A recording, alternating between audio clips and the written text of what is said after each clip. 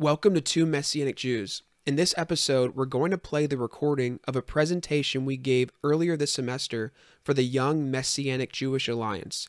We briefly explain how our faith not only survived, but thrived in college. And I want to say that in our brief summaries of long conversations we had with people, they're not meant to represent full-scale responses to questions and objections, and some of the ways we answered then are not necessarily how we would answer them today. But we hope you find encouragement in hearing how our faith was strengthened during college and give you some context for why we do what we do for all of you on Two Messianic Jews. Enjoy.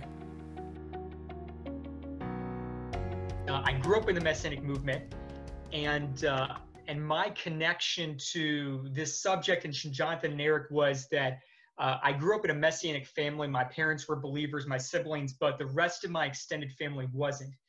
And before I went off to college, my grandfather, who was from India, sat me down and he said, religion just ruins things. Religion holds people back. And when you leave for college, you'll lose your faith in this stupid religious stuff and you'll move past it. But when I went to college, that's kind of around the time that I learned a lot about apologetics and the reasons for our faith from Jonathan and Eric. And so a large part of what I think helped me grow in my faith in college rather than lose my faith was Jonathan and Eric. And so I am super excited to have them with us tonight. And they'll give a little bit of their background as they introduce themselves. But before they do that and kind of tell you about kind of their academic background, I'll let you know a little bit about them personally. Jonathan has a background in Taekwondo and Jiu-Jitsu and wrestling. And Eric, he comes from baseball. He played first baseman. And so they got a strong athletic background. And now I'm glad that we've got them as heavy hitters in Messianic apologetics. So I'll pray and then we'll get started. God, we thank you that you don't ask us to have blind faith, but that you are a trustworthy God and that you have shown yourself faithful and you give us reasons to trust in you. So God, we just ask that you would open our eyes, open our minds, and do what you want in this time. In Yeshua's name, amen. I want to start the story basically going back to high school.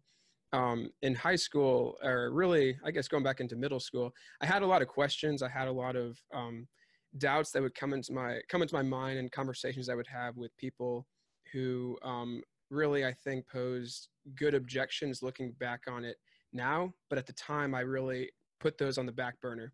But when I was a junior in high school, I went to an apologetics conference in North Carolina, in Charlotte, North Carolina. It's the annual apologetics conference that goes on there, put on by SES.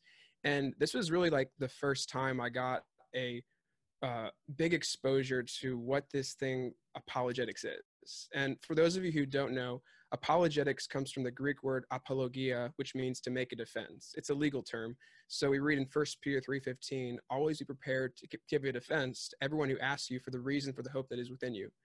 So what this is, it's giving a defense. It's giving reasons for why we believe what we believe is true, giving evidences for our faith. And I was able to hear the testimony of a former Muslim named Nabil Qureshi. And this was the second talk at the conference. And really, he had me at the edge of my seat the entire time because I was blown away by just the fact that a Muslim could be convinced of the evidence from the New Testament that Yeshua is the Messiah, that he's God, that he rose from the dead, and that as a result, he left Islam. And when he was a Muslim, he would give objections to Christians, and those Christians couldn't answer his objections. But through the process of a friend of his named David Wood, the apologetics was really able to be seen. The benefit of it was able to be seen, and I saw that. Throughout the conference, there was a number of different presentations and talks, and the one I remember most was hearing from Dr. Gary Habermas, the world's leading expert on the evidence for Yeshua's resurrection. And that really impacted me a lot. And after that conference, I had this fire to study apologetics because I figured out that I don't need to put my questions and the objections I was hearing or I told myself or I heard from others on the back burner, because there actually are really good reasons to believe what we believe is true. I could actually look into this with looking at it and pursuing truth. I don't need to be afraid of the truth. And through the process, just starting as a junior in high school, I just got into apologetics and wanted to dig further. It's a really good thing that Jonathan did, because by the time that I get to the end of high school, well, so I guess first, after my B'nai Mitzvah, I was like, okay, great, I'm done. I graduated from this religion thing. I can go do whatever I want, and whatever I wanted, that meant playing baseball. And so that's pretty much what I did on the weekends instead of going to synagogue. So during that time, so in my high school years, like freshman up to junior year, I was what I would describe myself as an apatheist. So not an atheist, but I was apathetic. Like I just didn't really care whether God existed or not. I didn't really think about it too much. I was having just a really tough time figuring out who I was, what I was about, how I should relate to other people. And during this time, so this is the end of my sophomore year, my parents, they make me go to a testimony sharing thing that the teen group would do. And I was like, all right, fine, I'll go. And so I show up to this thing, and her testimony really spoke to me. Her whole testimony really related a lot to the things that I was going through, as far as not knowing who I was and not knowing, not being confident in my identity. Really, I was just like a really like socially awkward person. I was like, I couldn't talk to anybody. I was really shy. And I just put like way too much of my identity in other things that I shouldn't have been doing. And so hearing her testimony really spoke to me on a spiritual level. But at that same night of presentations, I hear Jonathan give not so much a testimony, but essentially a PowerPoint presentation on the evidence for the resurrection of Yeshua. And I remember listening to this thing and just being like, what the heck? I've never heard people talk about the Bible in this way, looking at it as like a historical investigation and building like an evidential case for the resurrection. And like after that night, immediately thereafter, I didn't really think about it too much, but like that was really stuck in my head, that the evidence, like there's evidence out there. People talk about this stuff. A couple months later, actually about a year later, I finally come to faith. I accept Yeshua as my Lord and Savior. But very soon after, so that was in September of 2013. But very soon after that, I had a lot of intellectual doubts. I was like, wait, I've never really thought about it. Like, does God actually exist? I started thinking about, again, like, did Yeshua really rise from the dead? How can I really know? How can I really put my faith in these things? And I even like watched some debates on YouTube, and I thought the atheists like won this debate. And so I was like really struggling. But then I remembered Jonathan's presentation, and I was like, wait, there's like evidence for this stuff out there apparently. And so I went on YouTube and I like Googled evidence for God's existence and evidence for the resurrection. And I came across videos by Frank Turek, by William Lane Craig, and The Case for the Creator I read by Lee Strobel. Reading that stuff really firmed my faith up as regarding the existence of God and the resurrection of Yeshua. I then had some doubts about whether like the Messianic Jewish lifestyle is the way that God wants Jewish believers to live. But then I found the work of like David Stern, and I came across Acts 21. Everybody read Acts 21 if you haven't. Then of course the work of Michael Brown really helped establish the Jewishness of the New Testament and stuff like that. So because Jonathan experienced what he experienced at the Apologetics Conference, it eventually made a huge impact on me and brought us together in this journey that we've been on. Yeah. I remember back when I think we were waiting outside, and we were just talking about Frank Turek's argument, and then that's really got to connect there. But I remember my senior year, actually. So I graduated high school, and it's 2012. I'm 2014, and I'm at this conference. And at the conference, I was actually speaking on the evidence for the resurrection that I was studying for that year, and I wanted to present it, and I was asked to do so. So it was a really cool opportunity. Eric was in the session with me, in the audience, listening, and it was cool. I got to present on the evidence for the resurrection. But later in the evening, I was actually going there. I was hearing someone speak, and I I really wanted to get prayer for a chronic illness that I have called ulcerative colitis. I talked to a person and I asked, can you pray for me? I really want to receive healing from God, physical healing for my chronic condition. And it was, and because I struggled with that for 12 years up to that point. And when I was in that situation, I received prayer, and the person who was praying for me told me that I had been healed. So my illness is gone. God delivered me from this disease, and I was free. And I was just overcome with joy. I was actually crying. I was so excited that I was healed. But 30 minutes after receiving that prayer and feeling that I was healed and being told I was healed, I knew that wasn't true. The person misheard. The person, I actually was not healed from ulcerative colitis. I was experiencing pretty bad symptoms, and that really took me in a spin. I just started pacing back and forth outside and just pacing. And I'm like, really, what's going on here? I started, people talk about how they are former atheists or former agnostics for years, and they become a Christian or whatever. They become a follower of Yeshua. For me, I could say for like 30 seconds, a minute, I'm not sure how long it was, but I was either an atheist or agnostic during that time. I thought all this isn't true. If God didn't heal me, I thought I was told that I was healed and I wasn't. But then I stopped in my tracks because something hit me. This thought hit me and said, wait a minute. Yeshua rose from the dead. Yeshua rose from the dead. I kept saying that Yeshua rose from the dead. And I wasn't saying that because I had this feeling of Yeshua living inside of me, because I was experiencing distance. I was experiencing doubt. I was experiencing feeling like betrayal. It was because I knew by the historical evidence that I had been studying, that I had presented literally that day, that grounded me in saying, yes, Yeshua rose from the dead. No matter what happens, I know that Messianic Judaism is true because my faith is true because Yeshua rose from the dead. And that really solidified me. And no matter what emotional doubt or emotional experience that I could come across, I knew that my foundation was the resurrection. And so from that time on, what I really just like resonates with me is the idea of that emotions fade, facts remain, feelings change, but truth stays the same. And that's really what I grabbed a hold of. And yes, I've experienced God since then. But in that moment, what brought me back to the faith, and this is right before college, was that foundation of the evidence for Yeshua's resurrection. And that's what really, I had that experience going into college. So when I was in college, that set me up for success, knowing that apologetics, knowing that evidence. Yeah, so that's essentially the point that we want to make when it comes to sharing these stories from high school, is that prior to college, we both had very real and intense experiences of doubts about our faith. But instead of, going to college where, that's a place where many people lose their faith, because we discovered that there were answers to these questions, and we found answers to these questions prior to college.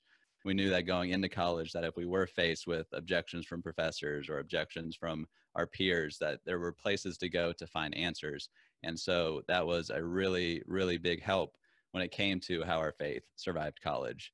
And so just to kind of give it like a step-by-step process before we continue on with our stories that took place while in college, when it comes to having your faith survive college, these are like the 3 steps that me and Jonathan, we would recommend. And the first step is to include studying necessary apologetics issues in your walk with the Lord. And so that means, the existence of God, Yeshua's claim to be God, and his resurrection.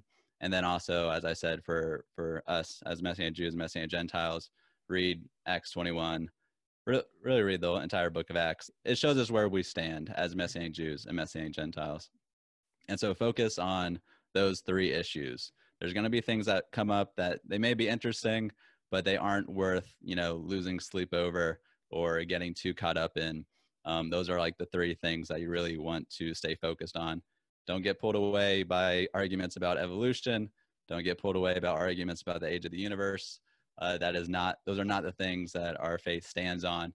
It stands on the existence of God, Yeshua's claims to be God and his resurrection, and as a Messianic community, that living out a Jewish lifestyle is the way that God intends for Jewish people to come to faith in him. And Acts 21 is where I really rely on that. So that's step number one, is to focus on the essentials. And then number two is to have tough and honest conversations with the atheists in your college, with the Mormons, with the Jehovah's Witnesses, with the Muslims, with Jewish people, with professors, whoever you can talk to explore these ideas with. And, when it comes to having these tough conversations, like conversations about religion can get pretty testy. And then coming up, there's stuff about politics always in the air nowadays. So it's really important to know how to have a tough conversation. We have a whole video on that at Two Messianic Jews. So if you go to our channel and just find the video called 12 Guidelines for Tough Conversations, we go through things that we have found have helped us conduct these types of conversations. And then number three is when you are faced with an objection, or you even think of your own objection, what we would do is we would try our best to understand the objection and give it its fair shake, and then seek, the other perspectives to it, and see what holds up between the objection and the research that you've done.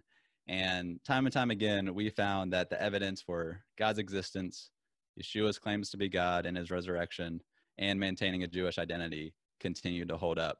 And so like doing those three things is really what I think helped our faith survive college. And so if you guys are in college now, or you're about to enter college and you're having your own doubts, or you go to college and you're faced with objections and you don't know where to find the answer, please come to us, message us on Instagram, Facebook, email us, put in a YouTube comment, anything.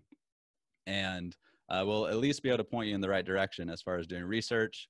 We may even share with you our answer to the question, but we will always give you resources to follow up, because it's always important that you do your own research. So we'll at least give you the path forward and where to explore your questions. So we'll continue with the stories now, but those are kind of the 3 points that we want to make tonight as far as having your faith survive college. Yeah, for sure. And yeah, so now I want to get into specifically, Eric talked about how have conversations with atheists, with Mormons, with Jehovah's Witnesses, Muslims, whatever it is. Find those people who you disagree with and really test out arguments, find where people are coming from. And this actually happened my first semester of college. So this is, I think, in September of my freshman year. I'm walking on campus and I see on the ground, there's this chalk written out there, and it said, "Can you be good without God's? Come debate." And I was like, okay, that sounds great. So when I saw that, I took a picture of it. I sent it to Eric, and I'm like, hey man, we've been studying some apologetics, leading up to this, we're here in college. Let's go to this event. It's being hosted by the Atheist United Club on campus. And I was really pumped for it. I was nervous, but I was excited. And so I went there. I did my homework. I did, my research on the subject, looking at a lot of it. The research came from the work of Dr. William Lane Craig, who has published work on this issue and lectures on this issue on can you be good without God. And so I went to the event, and pretty much we were some of the only believers in the room. There were a couple of Christians there, but Eric and I, it was pretty much just a room with everyone's chair on the wall with mostly atheists from the organization and outside. And one of the interesting things that happened there was someone asked the question of how the atheists in the room became atheists. And I found out that a lot of people there were Christians. They were Christians, but they all lost their faith, or like most of them. These atheists lost their faith, at least those who were Christians, and became atheists. And one example I heard was basically, it was kind of a repeated theme of this, where they were in church, they had these objections, they had these questions that they were hearing from others and they were asking themselves, and the person told them to stop questioning but just have faith. And that turned them off from faith in Yeshua. It convinced them that there wasn't really any good reasons to believe, and they eventually became atheists. There's other stories that I could say from there, but yeah, that was one of the main themes I saw. And so we're going in this event, and I want to bring up a point. It was kind of a Socratic debate type style. You raise your hand, you make a point. So I raised my hand, and I said, okay, so on atheism, right? Human beings are animals, right? We're all animals. Okay, cool. Yeah, we're all animals. Everyone pretty much agreed, I saw. And I said, okay, so there's some animals in the animal kingdom that will eat their young, specifically the lion. So in a certain situation, a lion will eat the young cubs in the pack, in the pride, and that they'll do that for survival purposes, right? They'll eat their young, what we would call infanticide. So I asked the question, so we're all animals. You already said that, right? So I said, why do we call what the lion does nature, but what Hitler does murder? Why do we call the lion just, animal life, but Hitler did genocide? Why are we making these moral distinctions? It's basically eugenics is what I said. And I said, if you make these distinctions where you're putting morality on humans, but not other animals, then you're being specious. You're being biased towards your own species. So why is there this inconsistency? And the room got really quiet, pretty much just like dead silence, kind of awkward. But one person said, it's okay to be specious. I forget the reason he said it. It didn't really seem to resonate with other people, but it was just, a moment where they were just starting to question that. So the way I did that was I said, yeah, you could be good without believing in God. You can do good things, right? You can be a moral person. But if God doesn't exist, then there's no foundation for objective morality. Independent of human belief, there's no foundation to know whether something is right or wrong, good or evil. So if you want to say Hitler was objectively wrong and evil, then you need to have God's existence in the picture. And that's the point I wanted to make there. And so as a result, the vice president who hosted the debate, or the Socratic debate thing, he quit the group.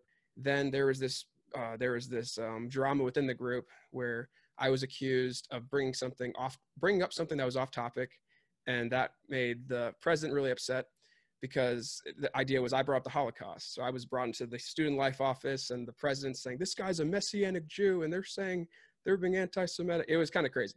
But as a result of this, I became friends with some of the members of the atheist group. They joined the apologetics group on campus, or not joined, at least one of them joined, but they went to our meetings. And what was really cool is that the president of the club, he called me. He called me because he was going, this is after probably a year of just kind of like going back and forth, having conversations, debates, and, because they would host open debates like this frequently. And so he called me, and I was really shocked when he asked me. He said, Jonathan, can you pray for me? I was like, oh, sure. He was about to participate in a political debate, and he was feeling really nervous, and he was really nervous about it. And he asked me for prayer. And I was like, sure. I prayed for him. I asked, God give him strength and guidance in his preparation, and, take the fear out from him. Lord, just please help him. And I forget exactly what I said, but I was praying for an atheist who asked prayer for me, even though he says he doesn't believe that God exists. And he said, okay, thanks, Jonathan. Yeah. Now, can you tell Eric to call me so he could pray for me too? And so I called Eric, and yeah, Eric, you can go from here. Say what happened. Yeah, so at this point, I'm in the middle of my English 1101 class, and I'm actually looking at my phone. My phone's on silent, but I'm looking at it for whatever reason. I see this call or the text from Jonathan saying, hey, Brian's about to call you. I was like, okay, that's a little scary. He's kind of a intimidating dude for a couple reasons. But then I see call. I just step out of my classroom, and I hear him kind of, with a lot of urgency, ask me to pray for him in the event that he's taking part in later that week or later that day. And so I was just kind of taken aback. But yeah, I prayed for him on the phone. And later on at the event, he was really appreciative. It was kind of a crazy situation, because at the event that Jonathan was talking about, Can You Be Good Without God, this would have been the last guy I would have expected to do something like that, call us to ask for prayer. But he did. And so praise the Lord for that. And so, yeah, so as Jonathan was saying, we became friends, conversation partners with a few of these members in Atheists United. They later changed their names to Atheists, Humanists, and Agnostics. And we were also participating in an apologetics club at KSU at the time.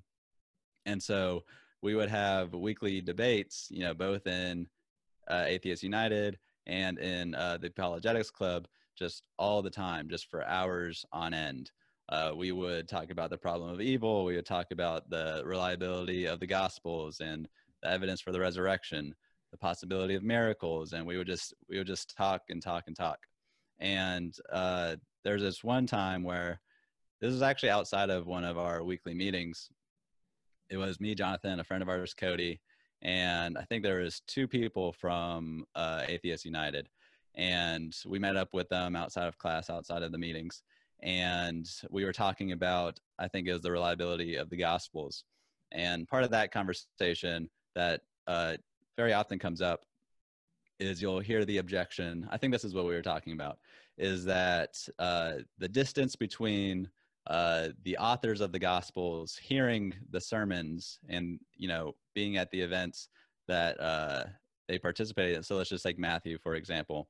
Like the distance between him writing the gospel, probably like 30 years after he hears the Sermon on the Mount, what are the odds that he's actually remembering all of those words in the sermon? And part of the answer of that, there's a few different things that go into that, but part of the answer is that back then in the first century, people had incredible memories.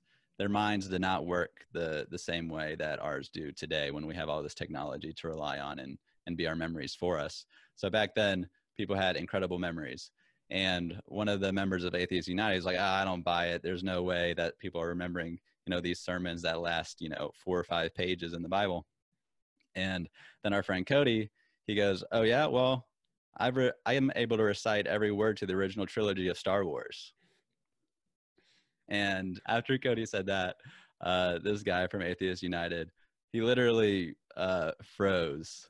And I was sitting next to him, and after like an awkward couple of seconds, I see like some sweat like coming down his forehead. So we like kind of quickly transitioned to ease the tension. But that was just like another moment where pretty much when you're prepared, and you also happen to have a genius friend with you who's able to memorize entire movie scripts, you're able to really make an impact and get other people to think about reconsidering, the doubts that they had. He was another one of those people. He wasn't at the original meeting, but hearing his story, he was another person who grew up in the church and had doubts, and they went unanswered. So very oftentimes when you're able to do the research, you're able to cause people to doubt their doubts, which is pretty cool. Yeah, for sure. And so from there, after that first year, I became president. Eric became vice president of the Apologetics Club on campus. And I just had this thought. I was like, we can actually make use of the funds that the university is willing to offer organizations if they can go and present a reason why the university, the student funds should be used for their event, then they'll do it. So yeah, that's what Eric and I did. We would show up and present and make a case for events we wanted to host. And it was pretty awesome. So just to list some events, we hosted Dr. Michael Licona, a leading expert on the evidence for the resurrection of Yeshua. He gave a lecture on that. We had Dr. William Lane Craig come, and he gave a lecture on evidence for God. We had Dr. Richard Carrier and Dr. Craig Evans come. They did a public debate on Did Jesus Exist? That's what we called it. We did Does God Exist? With Dr. David Wood and Dr. Michael Shermer. We had Dr. Michael Brown and Rabbi Daniel Freitag, a local Orthodox rabbi, debate Is Jesus the Jewish Messiah? Mike Licona and Dr. Bart Ehrman debated, are the Gospels historically reliable? Who is the historical Jesus? With Dr. Licona and Dr. John Dominic Crossan. So we had like a lot of really awesome events that we hosted on campus. And the purpose wasn't just to the event itself. So like that, of course, that's the purpose, for the people to see both sides of an issue and come to conclusions or let them question where they were coming from to begin with, to strengthen the faith of those followers of Yeshua. But it was also because we spent so much time tabling, which basically have a table that we would set up with a poster of the event with both speakers, both whether they're an atheist and a theist, or a Christian and atheist, or just two scholars who are opposed to each other on an issue. We would put that poster up, we would hand out flyers, and we would have a board that just asked the question, is Jesus the Jewish Messiah, or does God exist? And it was awesome because people were able to see that there's also another side to the story. There's another side to an issue that they thought really had the answer, quick and done. Does God exist? Well, they may hear in their philosophy class that no, there's no evidence for it. We're past that. Nietzsche told us that God is dead, right? But no, we were able to see and present arguments and evidences to people who would come and talk to us. And yeah, we can go on with stories about those conversations. But yeah, that basically the idea here is that what we wanted to show is that those people who engaged with us in conversation, who at least heard about the event, know that faith in Yeshua is an intellectually viable option. You know, you can be rational and believe the things the Bible teaches. And I think that was hugely successful, especially based on just the individual conversations I would have, Eric would have, but we mentioned Cody, he would come with us. Yeah, so it was a great time during that time. And yeah, so from there, we wouldn't just put on these debates. I think it was my freshman year, I took a class on religious studies. And I don't know if anyone's seen the movie God's Not Dead, right? Where there's a kid who's his freshman year in philosophy class. He debates his professor. He went up in front of the class and made his case against his professor. Now nothing happened like that for me, no. But my professor was very, at least the way he would present himself in class was very much throwing and presenting objections to faith in God, faith and faith in the Bible, things like that. And so weekly, because I studied some apologetics, not saying I was no expert at all. You know, I'm studying apologetics as I go, responding to objections as they come from the atheists I'm talking to. But my professor, an atheist, he would throw an objection. He said something like, who created God, right? Who created God? That's a knockdown objection. And I would raise my hand and say, you know, well, that's a misunderstanding of the first premise of the Kalam cosmological argument. It says everything that begins to exist has a cause. God never had a beginning, so the question is meaningless. And I went more into this, but basically the students were able to see that, my fellow students, my classmates were able to see that there's another side. And we would go constantly back and forth in this class. It was great. On the problem of evil, one time he even said, why don't you just give it up? You know, he brought up the problem of evil. He says, why don't you just give it up? You can't solve it. You know, why don't you just give it faith? And so I really pressed him and I raised my hand. I would respond to the objections the best I could. But yeah, this happened in other classes too, where I would engage with professors as an undergraduate. But yeah, I think Eric, you had another situation with that same professor. So yeah, if you want to go ahead and do that one. Oh yeah. So with that professor, Jonathan actually took him a semester before I took him. So by the time I took that class, Jonathan, he knew all the points that this professor was going to make. So I would just tell Jonathan, like, oh, this next class, we're going to talk about Islam, or this next class, we're going to talk about problem of evil. What's he going to say?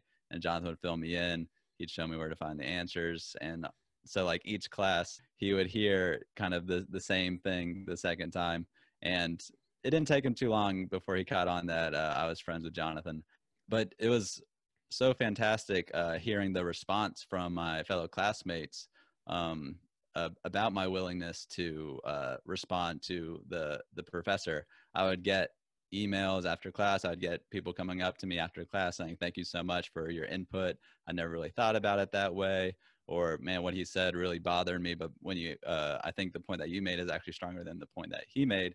And so that was just really encouraging that other people were noticing that, you know, the things that I was saying was actually making more sense than what he was saying. So this isn't just like in my own mind kind of thing.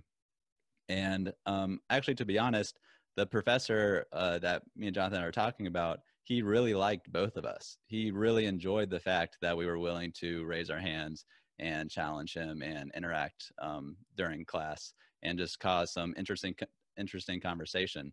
So it's not always, you know, your grade isn't always in detriment by speaking up. And a similar example of that, even in my world history class, you know, it wasn't religious studies, in my world history class, and he's going over, it was ancient world history. So, you know, from the beginning of civilization up until like, I don't know, the medieval age or something like that. And he had like this one slide on Yeshua, and the one slide on Yeshua was saying that he was a copycat of pagan myths, and that, you know, he has all these similarities with, you know, Mithras and Dionysus and all this stuff like that. And that's a really common objection that you'll hear. And that's something Jonathan will go more in depth later on, I think. But essentially, I was able to just raise my hand and ask him, you know, where are your sources for, you know, Dionysus and Mithras, you know, that are so clearly paralleled with Yeshua. And unsurprisingly to me, because I knew this to be the case, he said, "Oh, actually, I don't know the sources. That's a good question. I'll have to get back with you on that." And of course, he never got back with me on that because the sources showing those parallels don't really exist. And so it's just like a really popular thing you see on the internet. And so again, it's just like, it's important to read scholars because they're professionally trained, and especially the ones who specialize in the topics of biblical studies and history. But even those professors, and especially the ones that, you know, don't specialize in those areas, they can still come to wrong conclusions. Your professor is not always right, especially because oftentimes, like my world history professor, he isn't actually an expert in the field of biblical studies. So always do research when you hear an objection, especially from those professors. And even from, if you're taking a biblical studies class where, you know, their specialty is the Bible or its history or its philosophy, even they can still be wrong. So always be ready to do your research, and don't be afraid to speak up, because you never know who you will impact when you do so. Yep, that's right. And we talked a lot about responses to atheist objections. We could go on with stories about our engaging with Mormons on campus, but you know, we're here at a Messianic event. I want to talk about how we've engaged with Jewish people, and this was really big for me, because you know, it's one thing to talk about evidence for God's existence, but you know, Yeshua's messiahship, objections to the resurrection from Orthodox rabbis and counter missionaries. I'm curious what they would say.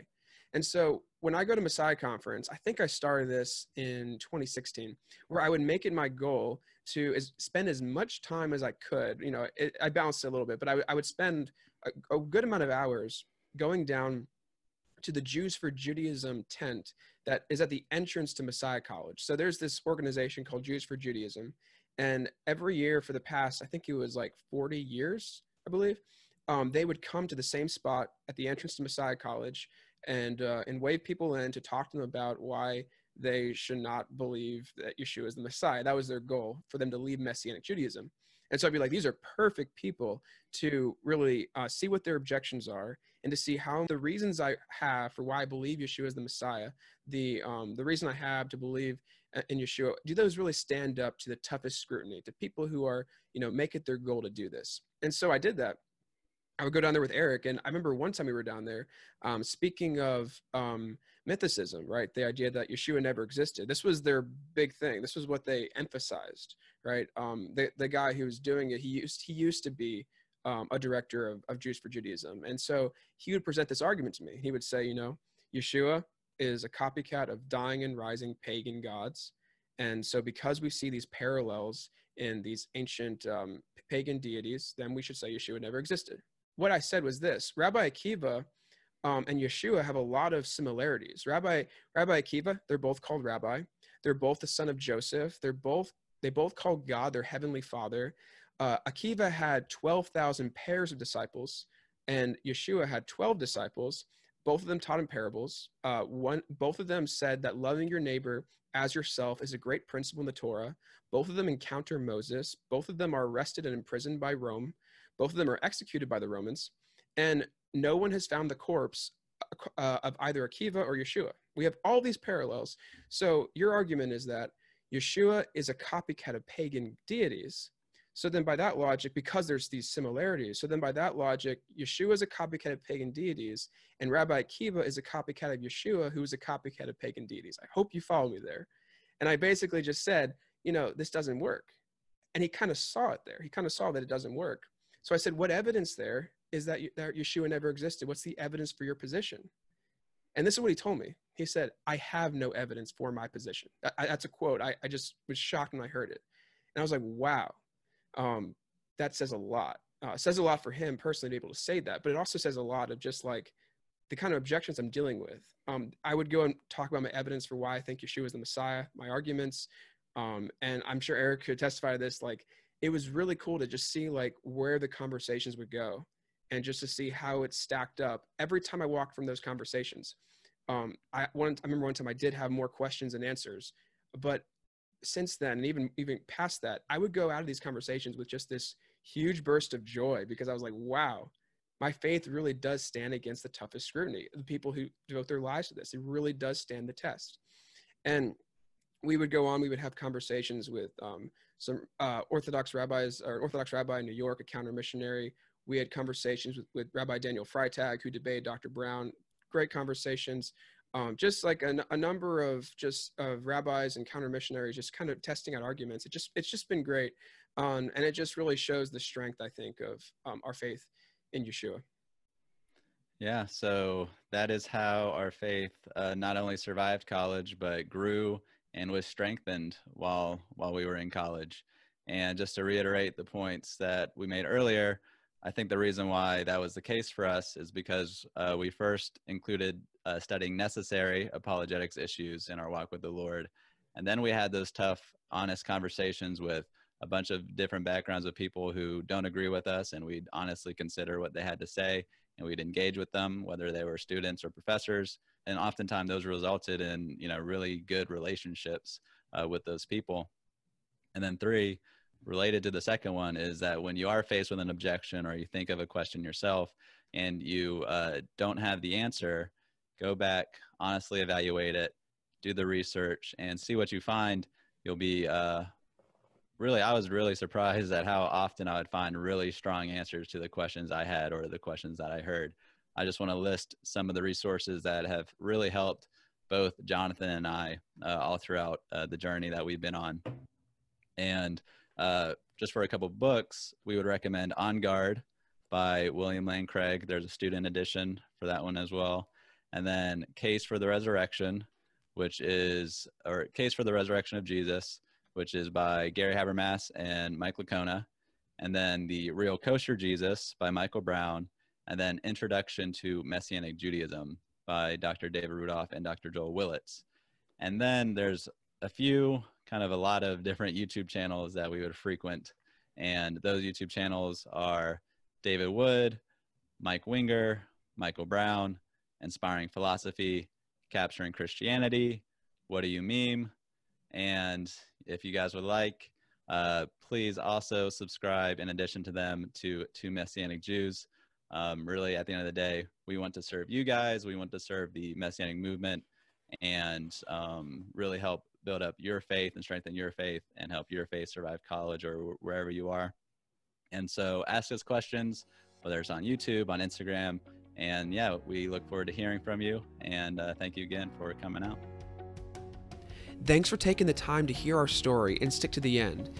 At this point, we hope and pray we can be an encouraging part of your story and help you explore tough questions that may not have many Messianic Jewish resources to address. If you enjoy this content and would like to hear more, please subscribe. We love to hear from you, and you can email us at 2messianicjews@gmail.com. Thanks for listening, and see you next time.